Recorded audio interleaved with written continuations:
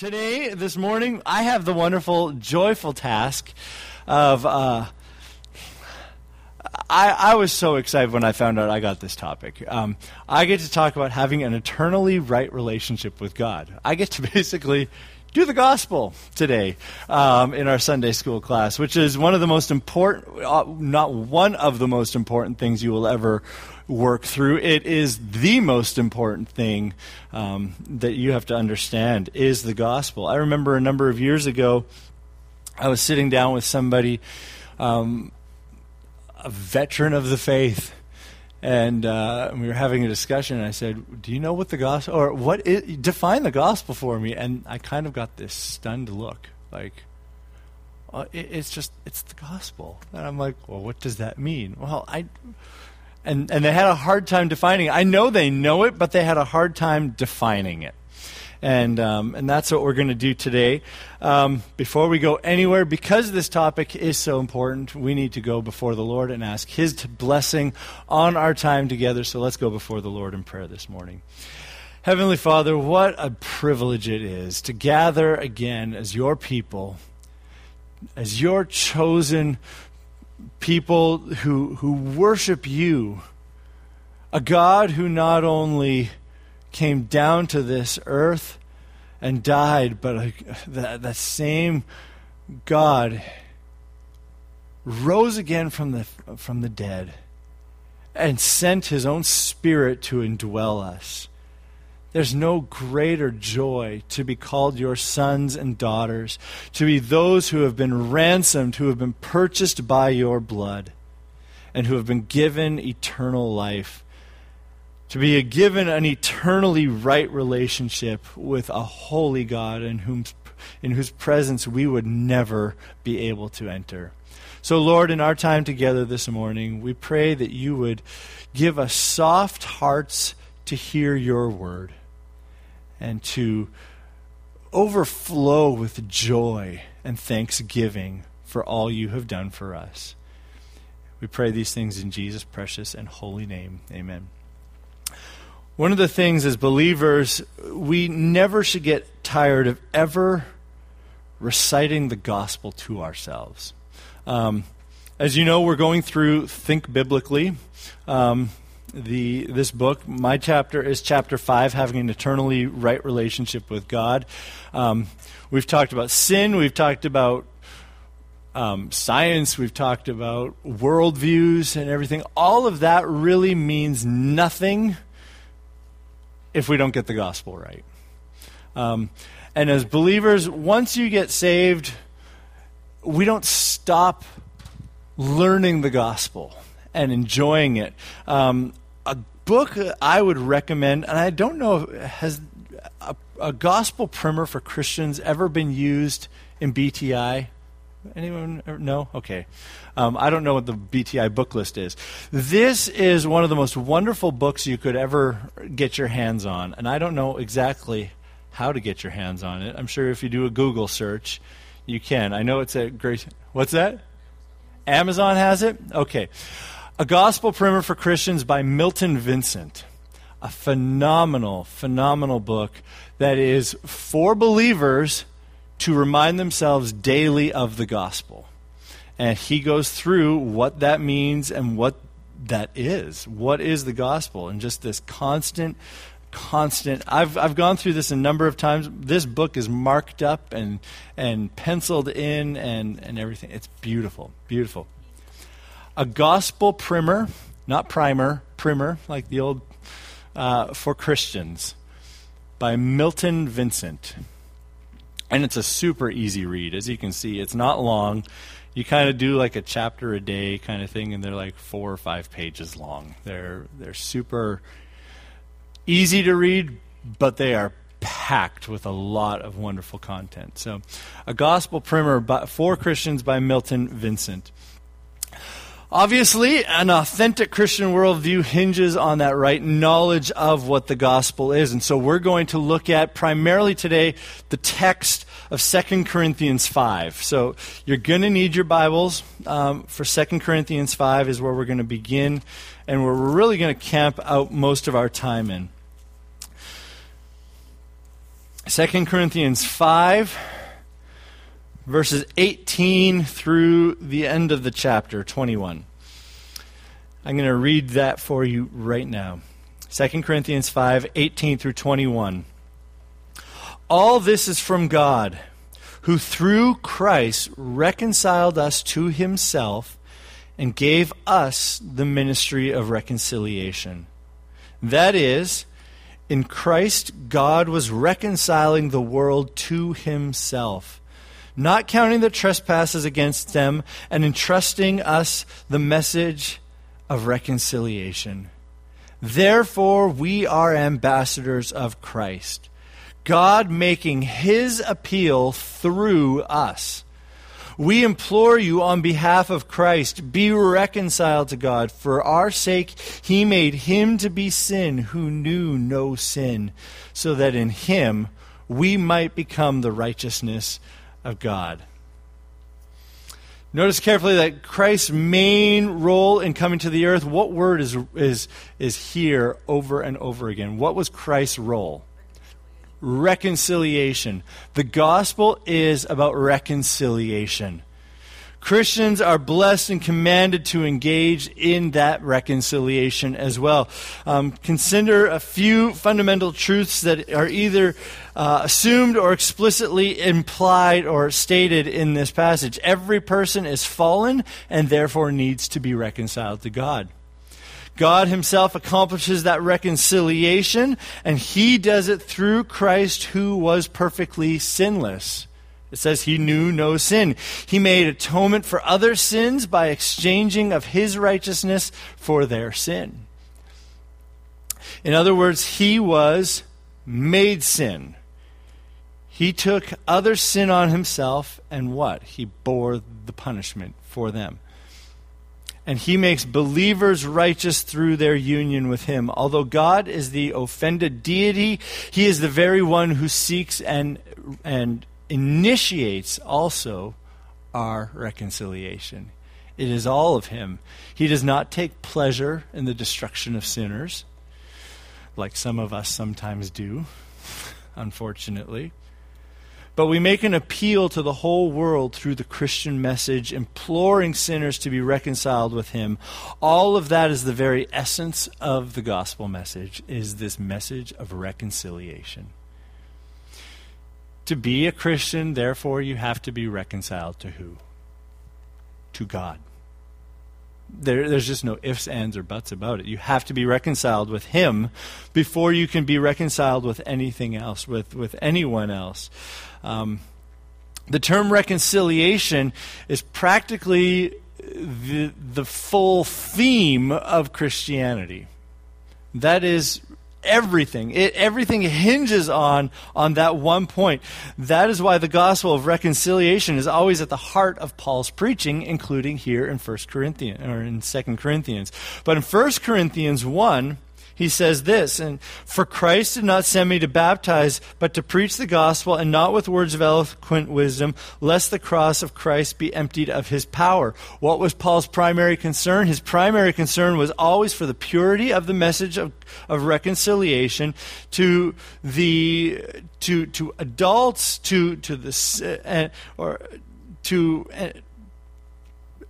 to manipulate that message, to not have a pure message, to put his own slant on it was something that was diminishing the gospel of his power, of its power. And we see people do that all the time. I've got to make this a pretty package. First of all, the gospel is not a pretty package. You have to confront people with their sin. You can't entertain them into heaven.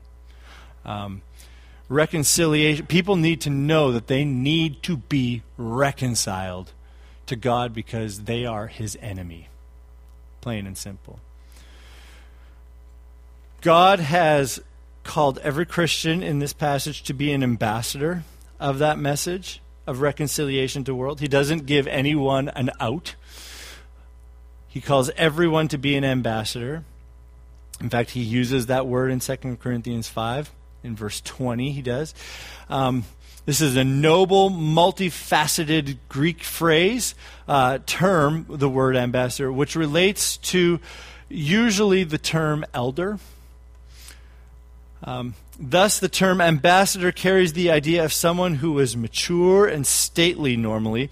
In ancient times, old and experienced men were usually the ones chosen to be ambassadors of the king or the emperor, but the dignity and wisdom, because of the dignity and wisdom that they brought to the task before them. But this does not mean that only the guys who work in the pastoral office or the elders of our church or the deacons or the people on the missions committee or anyone like that, they are not the only ones who are responsible to be ambassadors. On the contrary, Paul is writing to everyone in the church of Corinth, some of who were very spiritually immature.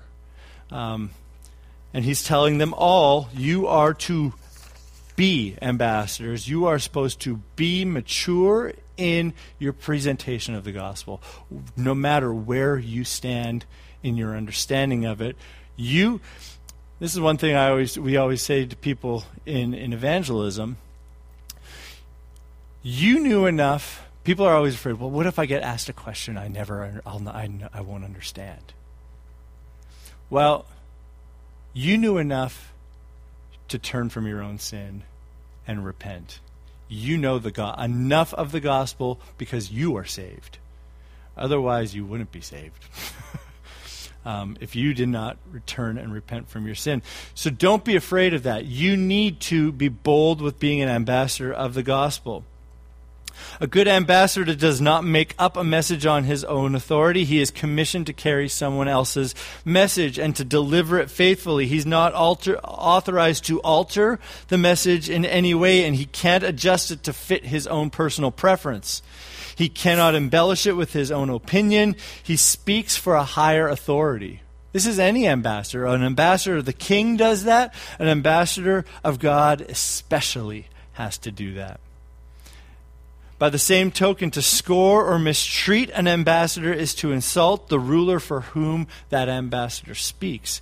To send him away is to break off relationships with the government that he represents. An ambassador is essentially his ruler's mouthpiece. He never offers his own promises or demands his own privileges. Rather, he speaks on behalf of his government. His only authority is derived from his head of state, and to reject the ambassador is to reject the one who sent him. That frees us up to evangelism because it's not you being rejected. As ambassadors for the kingdom of God, Christians live and serve in an alien world. We are no longer citizens here. We are citizens of a higher kingdom. Paul says believers come with the authority of the king, representing the kingdom of God. Is that not amazing when you think about it? We represent a kingdom that we technically have never been to yet. It's wonderful. This perspective ought to shape our worldview as Christians. We are ambassadors of God, commissioned by him to proclaim a message of reconciliation to other fallen creatures. If we examine 2 Corinthians 5 a little more closely, more wonderful truths come out of this ministry, and it kind of frames the gospel. If we want a brief summary of what Christianity is all about, 2 Corinthians 5 is one of the best places to ever take somebody to understand the gospel.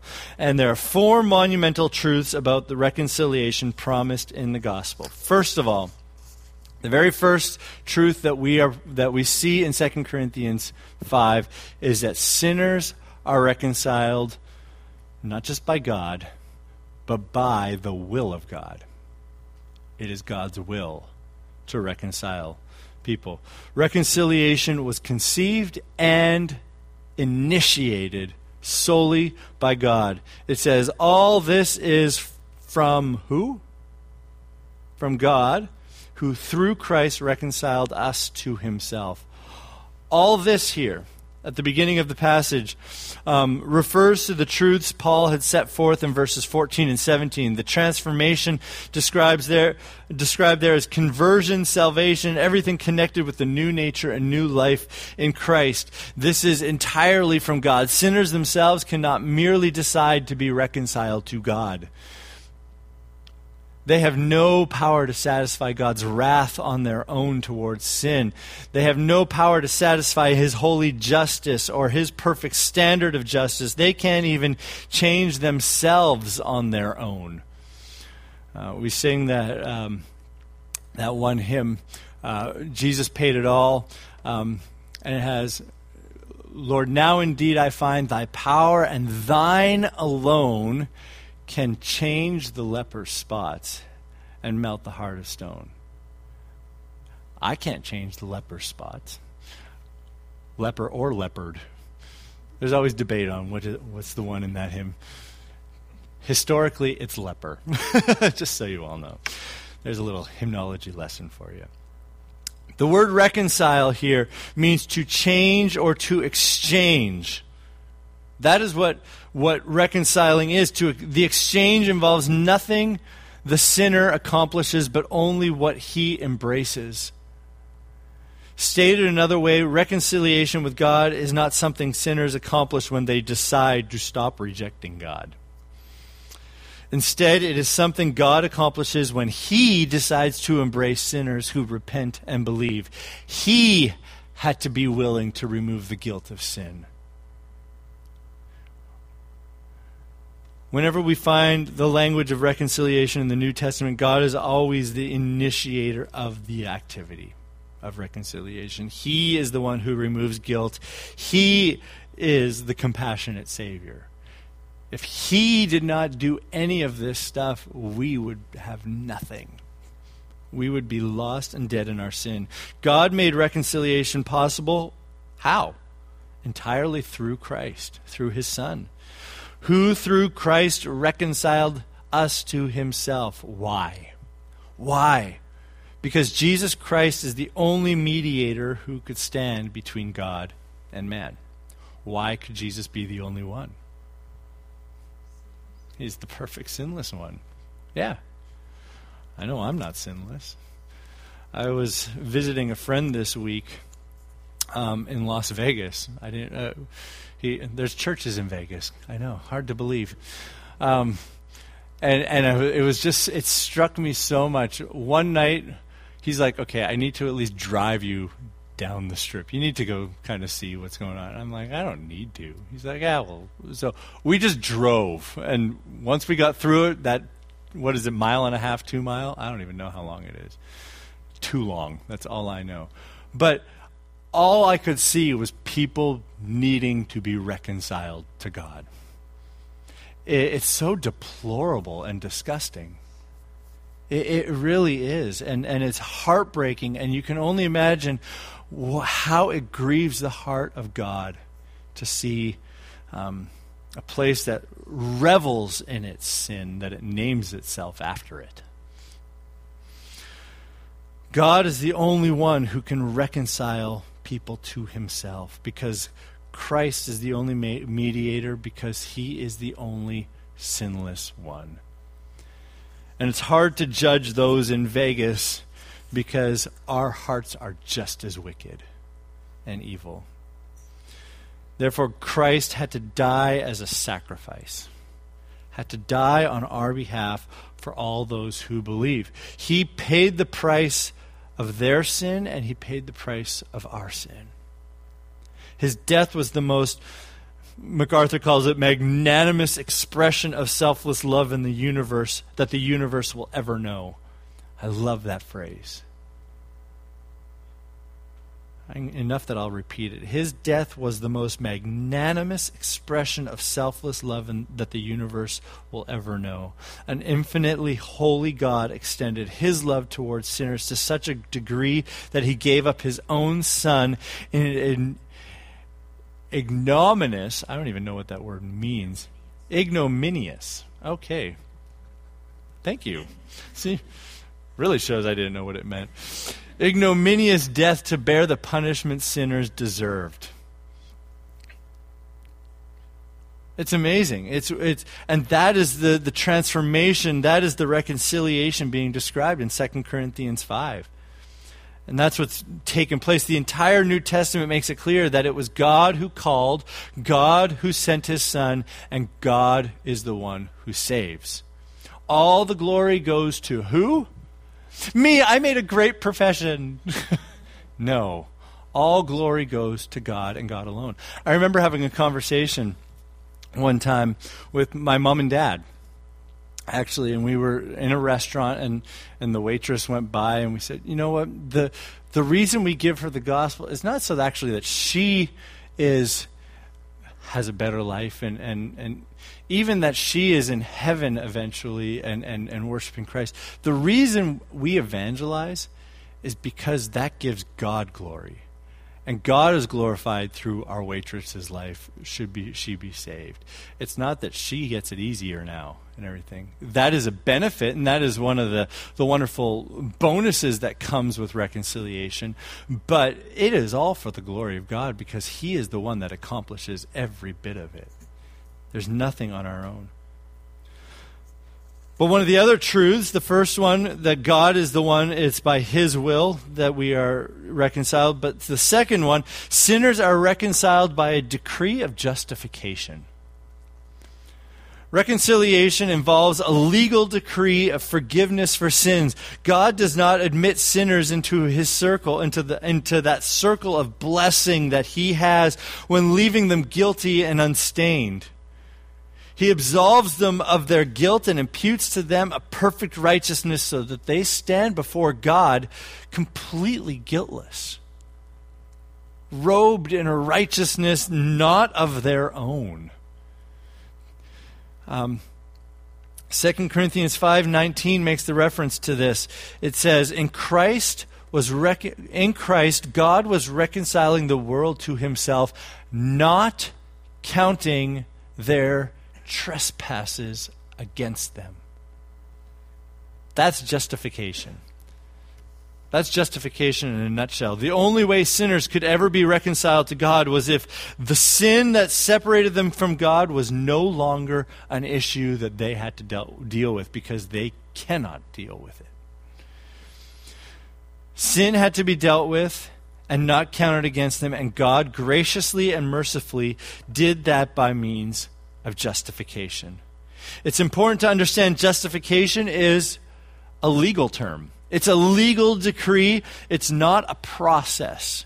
It is something that is pronounced. It is instantaneous. It happens in a moment in time. It's not a drawn-on thing. Other parts of sanctification is something that goes on and on, but justification is a declared righteous right now moment. It happens instantaneously, the very instant the sinner savingly trusts in the atoning work of Jesus Christ. That is when it happens. That person is immediately forgiven of all sin, unlike what some religions say, where you have to, now that you're saved, now you got to just do all this kind of stuff and bring it along. No, that's not it. You are immediately saved. You are immediately justified. You are immediately declared righteous, and your trespasses are taken care of. Of course, experientially, we will not achieve complete righteousness and total perfection until we see Christ and are finally glorified. We see that as evidence in Romans 8, in 1 Corinthians 13, 2 Corinthians 3, 1 John 3. But we who believe are fully justified right here, right now. That's a great, great, liberating truth of the gospel. Even in all our flawed and feeble attempts to do anything, those works of righteousness, but because of Christ's perfect true righteousness, we are credited now with an eternal account of being forgiven. 100%. The phrase in 2 Corinthians 5:19, he's reconciling the world to himself, interjects a complicated and difficult, sometimes debated issue into the matter. This is what some people will say, well, it says he's reconciled the whole world to himself. So some people like to take that as, well, everybody's going to be saved one day.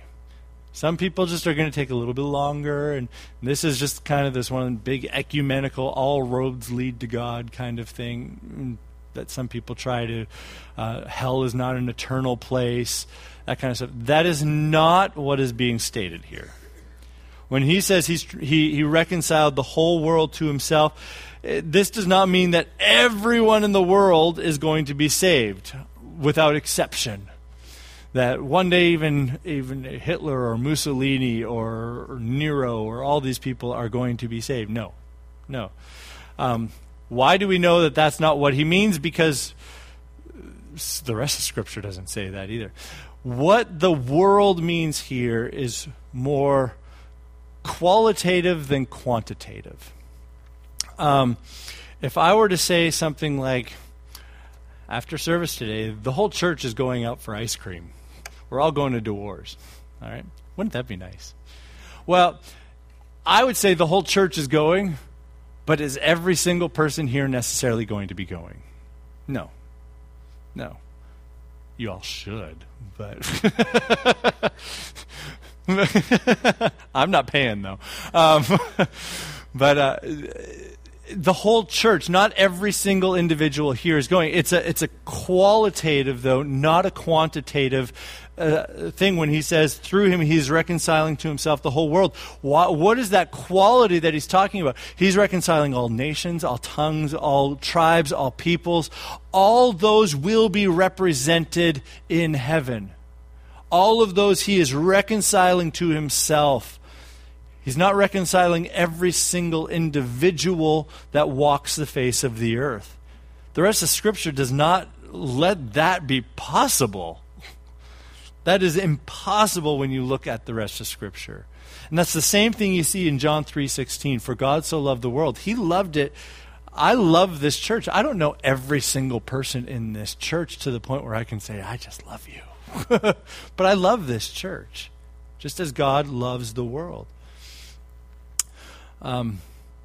It is in that sense that Christ died to reconcile the world to God, not counting their trespasses against them. He does not guarantee or even intend salvation of all people without exception. But he's calling out from all of humanity a believing remnant, drawn from every nation, every culture, every ethnic group. That is what Paul means when he speaks of the world. He chose that word deliberately. Not a word in Scripture is insignificant, and it's not to signify that salvation is universal, but to emphasize that it is not limited to one specific people group. Who's Paul writing to? He's writing to Jews who think they've got the exclusivity on all of this. And he's saying, no. God loves the world. Of course, Christ's sacrifice is infinite in its worth and value, abundantly sufficient to atone for the sins of the whole world. He could, if that had been God's design, but we know that many will not be saved. Therefore, it twists the meaning of verse 19 to suggest, as some have, that no sinner anywhere has any need to fear retribution for sin. And clearly, it is not the world in general whose trespasses are not counted against them, but the trespass of many will be counted against them in the final judgment. So the world that is reconciled is the world of those of us who have been justified.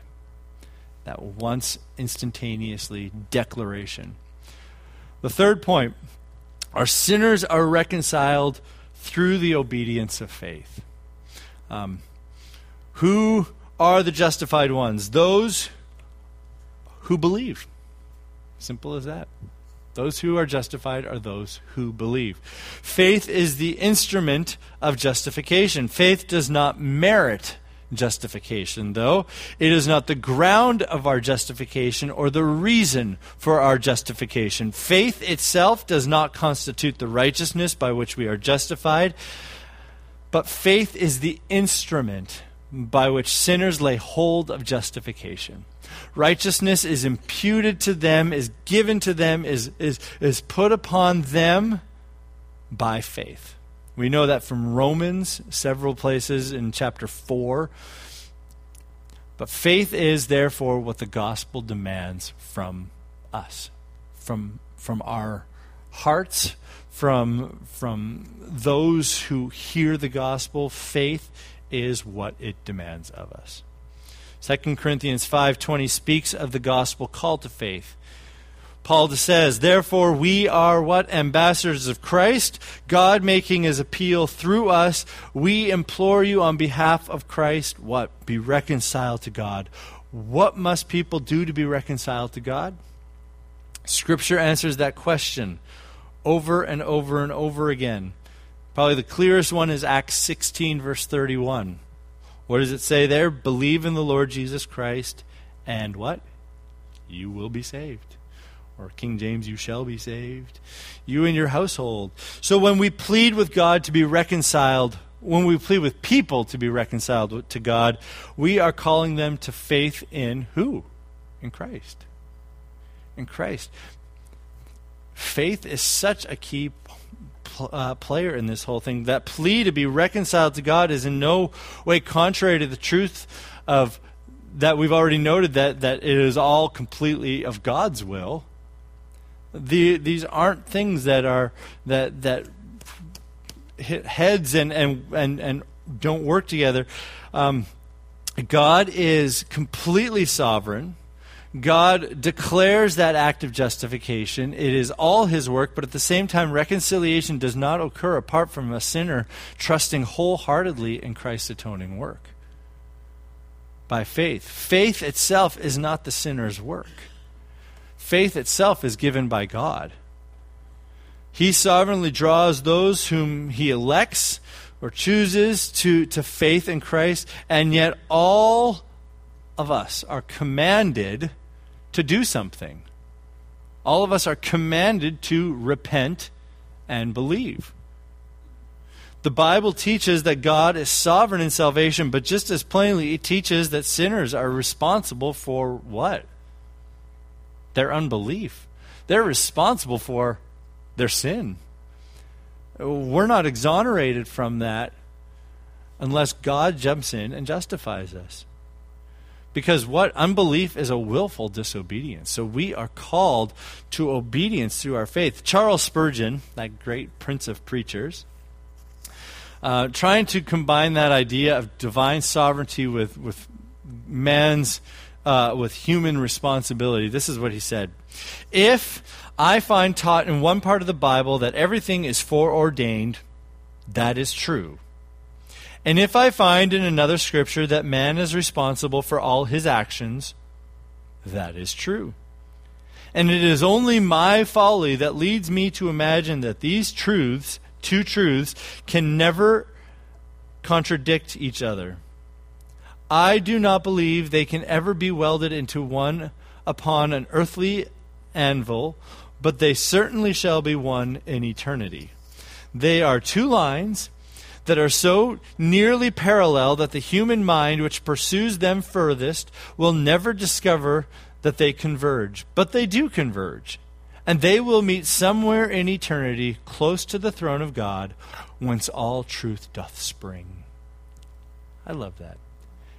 We won't comprehend it this side of eternity, but they don't contradict each other. But God in his sovereignty has ordained that. And we won't totally understand it. No one has ever been excluded from the plea to be reconciled to God. Jesus said, whoever comes to me, I will never cast out. The Apostle John wrote, but to all who did receive him, who believe in his name, he gave the right to become children of God, who were born not of blood, nor of the will of the flesh, nor of the will of men, but of who? Born of God. Scripture closes with the invitation in Revelation 22:17. It says, the Spirit and the bride say, come. And let the one who hears say, come. And let the one who is thirsty come. Let the one who desires to take the water of life without price. There is always that invitation. We do not know who God has chosen. Every believer has the privilege and the duty to proclaim the gospel to sinners and to urge them, beg them, implore them on Christ's behalf to be what? Reconciled.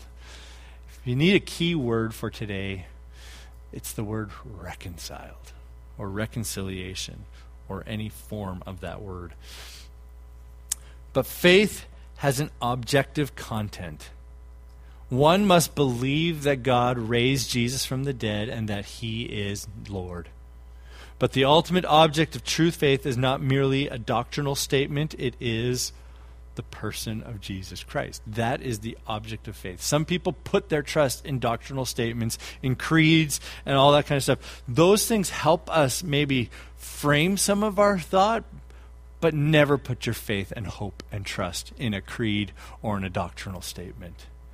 Those are man-made. They are not inspired. The call to faith is a call to embrace him as he set forth in the gospel. Faith, therefore, has a subjective side. It's an attitude that often gets overlooked. James 4, 8 through 10 describes the attitude that we are to have. It says, draw near to God and he will draw near to you. Cleanse your hands, you sinners, and purify your hearts, you double-minded. Be wretched and mourn and weep. Let your laughter be turned to mourning and your joy to gloom. Humble yourselves before the Lord, and he will exalt you. I've never heard Joel Osteen preach on that passage. The sinner must come before God. Recognize he is fallen. That he is a filthy, double-minded, miserable, wretched, blind man. And that sinner must plead for God's mercy, lay hold of Christ by what? By faith. By faith as the only Savior who can redeem people from their sins. Christ is making his appeal to men through who? Through us. His ambassadors, which Paul talked about earlier. And imploring sinners. Literally here, he's begging them. He says begging them, urging them to seek reconciliation with God through faith in Christ Jesus. Fourthly, sinners are reconciled because of the work of substitution. This kind of goes part and parcel with justification happening. The real heart of 2 Corinthians 5:18 through 21 is the glorious truth of how God brings reconciliation about and how it was bought and paid for. This passage shows us clearly, as any passage in Scripture, that Christ atoned for sins by becoming a substitute for sinners. Verse 21 sets forth this powerful biblical truth in an unmistakable term. He says, what? For our sake, he made him to be what? Sin. Who knew no sin, so that in him we might become the righteousness of God. That one sentence is so incredible. It resolves for us the main difficulty of the divine plan of redeemed sinners. How can depraved sinners be reconciled to a holy God? It's here we learn it's through what? That substitutionary death of Christ himself. The Apostle Peter writes in 1 Peter 2, he says, he himself bore our sins in his body on the tree, that we might die to sin and live to righteousness. By his wounds you have been healed. Anybody know where Peter's quoting from there? Isaiah 53. With that, surely he has borne our griefs and carried our sorrows. Upon him was the chastisement. I don't have Isaiah. I'm going off of memory. But he was wounded for our transgressions. He was crushed for our iniquities. Upon him was the chastisement that brought us peace. And with his stripes we are healed. With his stripes we are healed. We often sing of, when we sing in Christ alone, as he stands in victory, sin's curse has lost its grip on me. That's a contradiction there. As he stands in victory, why am I now brought in to stand with him? because sin's curse no longer has a grip on me. That is a marvelous truth. When we sing a song like that, never lose sight of that substitutionary atonement that is being proclaimed through there. It is a marvelous truth when we think, I don't deserve, he is the one who conquered death and sin. I'm a miserable wretch down here. But yet, as he stands in victory, sin's curse has lost its grip on me. Whoa, for I am his and he is mine. I've been bought with the precious blood of Christ. That is a substitutionary, beautiful understanding of substitutionary atonement. He bore our sins in his body on the tree, as 1 Peter 2 says. 2 Corinthians 5 contains 4 features that we're just going to quickly go through here that identify and summarize the significance of the work of substitution. The beneficiaries, the benefactor, the substitute, and the benefit that comes. Who are the beneficiaries? Okay, we can skip over the rest of that point.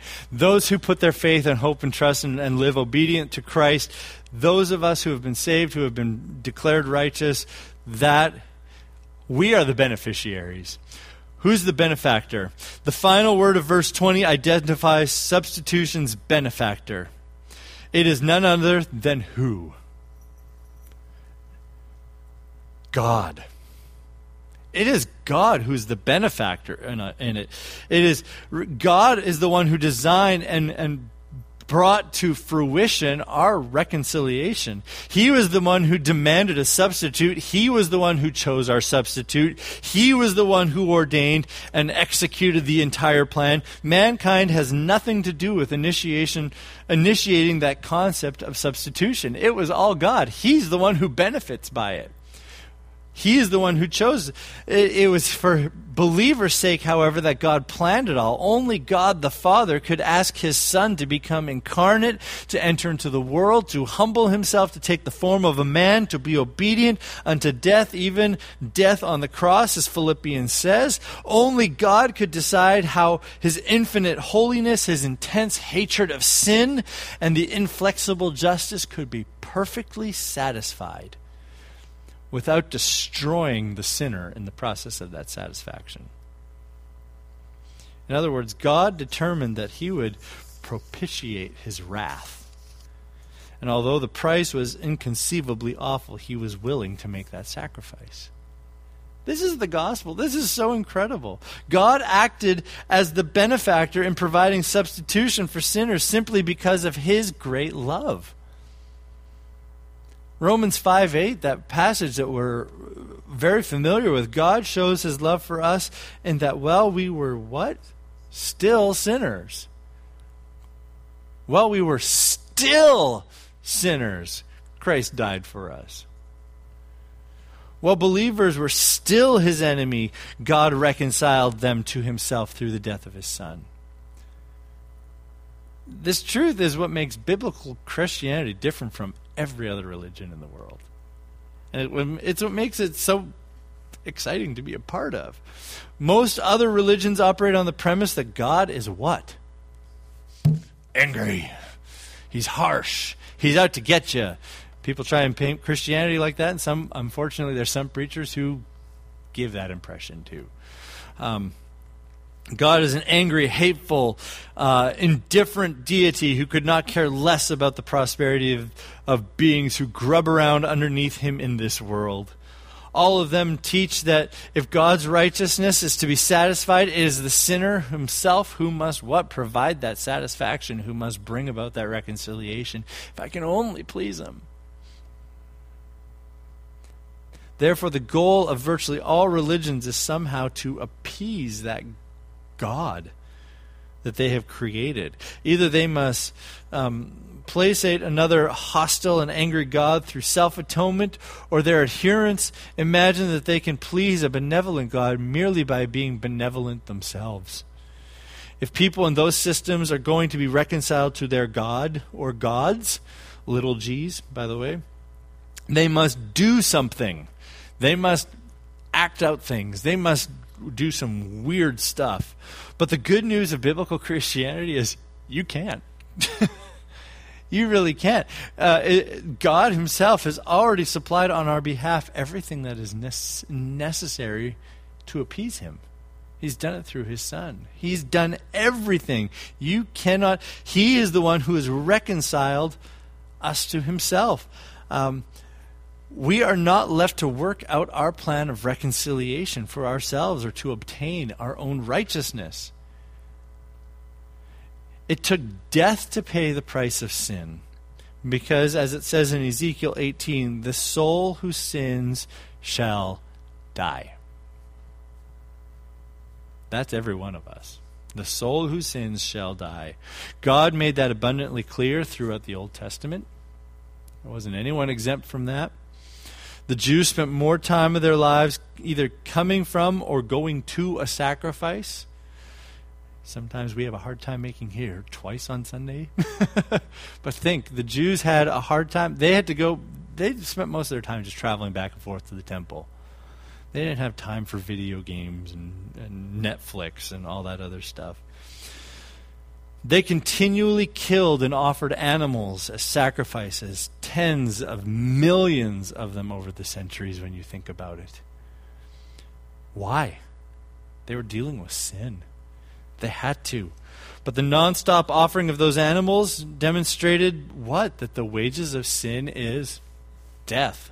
That's the whole point of that. Believing Jews longed for that ultimate Lamb of God. And we partook of communion last week and sang of the Lamb of God, reflected on the Lamb of God, that perfect sacrifice. Essentially, that is God's own Son, Jesus Christ, in his obedience to the Father's plan, fulfilling that longing. And Christ did so under no coercion, but willingly. In fact, what does Jesus say in John chapter 10? It says, I lay down my life that I might take it up again. No one takes it from me, but I lay it down of my own accord. I have authority to lay it down, and I have authority to take it up again. This charge I have received from my Father. So we have the beneficiaries, the benefactor, now the substitute. I think this is pretty easy. The third feature of the work of substitution contained is to identify the substitute. He made him to be sin who knew no sin. That is not describing any normal, ordinary human being. I think we can figure out who we're talking about here. Still, the substitute had to be a human being because God required that a human must die for humans. The substitute could not be a sinful human being, or else he would be dying for his own sin. Unable to provide atonement for anyone else's. So the substitute had to be a sinless man.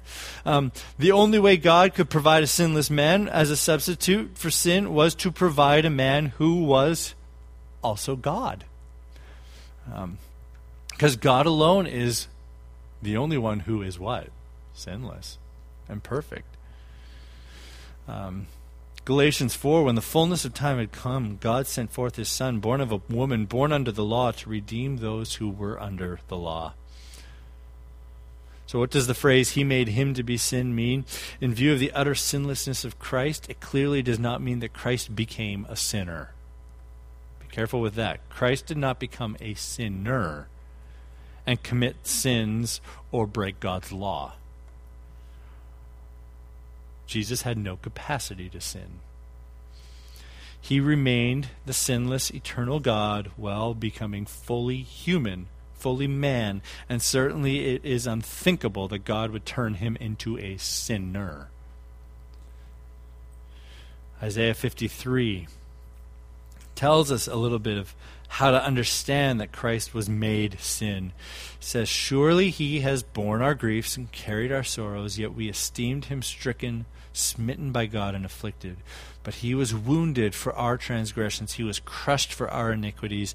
Upon him was the chastisement that brought us peace, and with his stripes we are healed. All we like sheep have gone astray. We have turned every one to his own way, and the Lord has laid on him the iniquity of us all. Christ was made sin how? By being made the substitute for sinners. That's how he was made sin. He bore sinners' guilt. He was punished for sinners' punishment. Simply put, God treated Christ as if he were a sinner by making him pay the penalty for sin, even though he was innocent.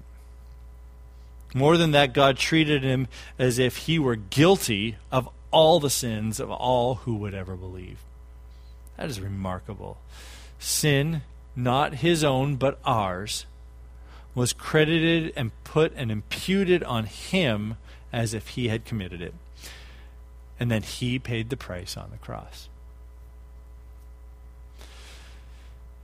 That means that the imputation is the only means by which Christ was made sin. It was imputed on him. The Father poured out his full wrath, his full fury against that sin because it was laid on him, and Jesus experienced the full force of divine wrath, and I don't think we will ever fully grasp what that means. In other words, he paid an infinite price. And since we are finite, we will never understand. It's easy to understand when we think about that infinite price being paid, why he would say in Matthew 27, my God, why have you forsaken me? Because he was treated as a sinner, and then that time on the cross felt complete alienation from the Father. Although Christ was in practice and reality perfectly holy, God considered himself forensically, legally guilty. Anyone trying to achieve reconciliation with God by his own efforts, apart from trust in that substitution, is cursed. There's a penalty associated with the curse of the law, and someone had to pay it on behalf of those whom God would redeem. Therefore, Paul declared, Christ redeemed us from the curse of the law by becoming a curse for us. Our sin was imputed to him so that he could pay for it, just as his righteousness now is imputed to us. Why? So that we could be justified and reconciled to the Father. In other words, God treated Christ as if he sinned the sins of everyone who would ever believe, so that he could treat them as if they had lived Christ's perfect life. Well, what is the benefit? What is the purpose of all of this? Just to finish up. Purpose is so that in him we might become the righteousness of God. Basically, that's the wonderful result sinners realize from justification. They have received a righteousness not derived from keeping the law, but laying hold by faith in Christ. It is a true righteousness that comes from God. So the righteousness God requires from the sinner is the very righteousness he provides for those who believe. When God looks at believers, he sees individuals covered by the righteousness of Jesus Christ, and conversely, all their sins are eternally forgiven because Jesus paid that penalty for them already. I just almost want to sing Jesus Paid It All, because that's exactly what it is. That's the gospel. That's the gospel there. All of that is reconciliation. We have a substitute for the glory of God to reconcile all men to himself. So if you were wondering what the gospel is, hopefully you understand it in a broader, wonderful context. That's why we never give up, because that truth that we just talked about never should be old or something we take for granted or we grow callous to. It is something, the gospel is... It's so beautiful. It's the heart and soul of what we are. And therefore never, ever get tired of reminding yourself of the gospel. The gospel is exemplified every time we take the Lord's table. And there's a reason God says, do this all the time, because we forget. We easily forget. Let's pray. Heavenly Father, we thank you for your Son. We thank you for the substitution he was on our behalf, that perfect, sinless one who came from heaven incarnate and took upon himself the sin and the wrath of the sin that we deserved and counted us as righteous. Thank you for declaring us justified, those of us who believe. Thank you for giving us the faith to follow you in obedience. Lord, if there is anyone here who has deceived themselves into thinking they understand the gospel and submitted and followed by faith in obedience to you, I pray that even today would be the hour. This would be the hour of salvation. For those who have flatly not followed after you and have changed their hearts, Lord, by your will, would you break the sinner's heart and break their heart of stone and give them a heart of flesh. You've called all men unto yourself. You've called the world unto yourself. We look forward to that day when we will join with people from every tribe and tongue and nation to worship at the feet of the Lamb of God. What a glorious day that will be as it stretches into eternity. We pray as we gather now to sit under the teaching of your word, to gather to worship corporately, that you would be honored and glorified, that we would be a pure and spotless bride that you have called us to be. We pray these things in Jesus' precious name. Amen.